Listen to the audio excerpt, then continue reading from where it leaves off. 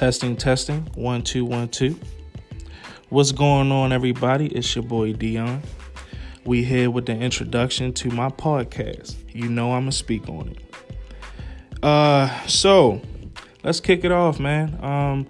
Let me give a little introduction about myself to my listeners who are not familiar with me. My name is Dion Williams, 26. I am married. I've been married for about 2 years. Yeah, 2 years. Me and my wife, we've been together for 8 years. I'm from Baltimore, originally from Baltimore, Maryland. Emerson Village, West Side. That's me all day. I'm a West Side guy. So a year and 3 months, me and my wife, we took that leap of faith. We moved from Baltimore. After living there for 25 years, we relocated. We moved down to Atlanta, Georgia. We are in hot Atlanta. Black Hollywood is what they call it. And I would be lying if I said it wasn't that. As far as Atlanta, man, I love living in Atlanta. Don't get me wrong, I definitely miss some things about Baltimore, but Atlanta has so many pros, and the pros outweigh the cons. Yeah, so we stay in Atlanta, and we are a couple who do not have children yet. The reason we moved, for me, is we wanted to put ourselves in a position so that when we have children, our children are in a better environment. They can live somewhere that's a little bit safer for them. They can live somewhere that has a little bit more opportunity.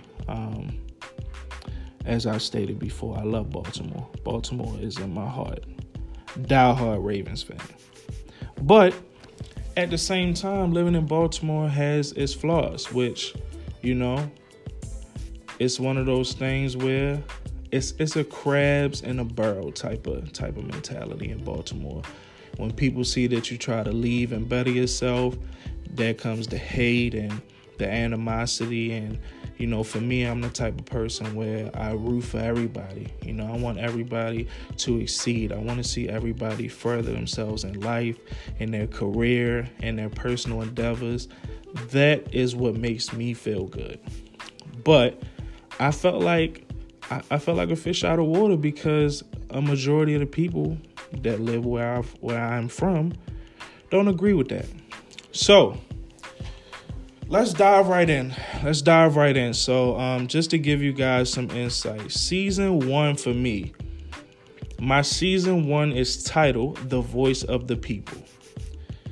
The Voice of the People is going to be something that is it's something that hits home for me because I feel like, my community is not limited to my race.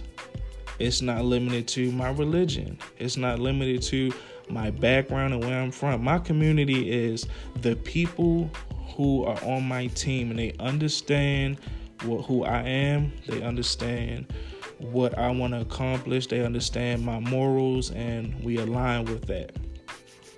I want to give my people an outlet, not a closed outlet. My outlet is going to be very open. I don't want it to be a thing where people feel like they can't come to me and say, hey, D, I got an idea. I want to run it by you and see if you want to throw that in a podcast this week. Cool. Run it by me. I don't want people to feel like they can't come to me and say, hey, man, something that you said, it really resonated with me. Can you expand on that? Expansion is there. But at the same time, this will not be the podcast for the faint of heart. We're going to talk. We're going to get down and dirty. We're going to talk about the things that some people run away from. Those topics that people feel make them uncomfortable, we're going to hit those. And we're going to hit them hard.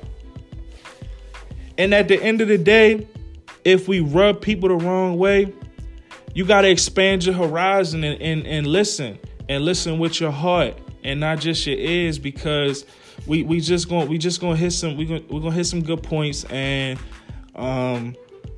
like I said, it's gonna be a real good time. It's gonna be a good time, and I'm excited about it because I've never done anything like this, and we're just gonna break into it.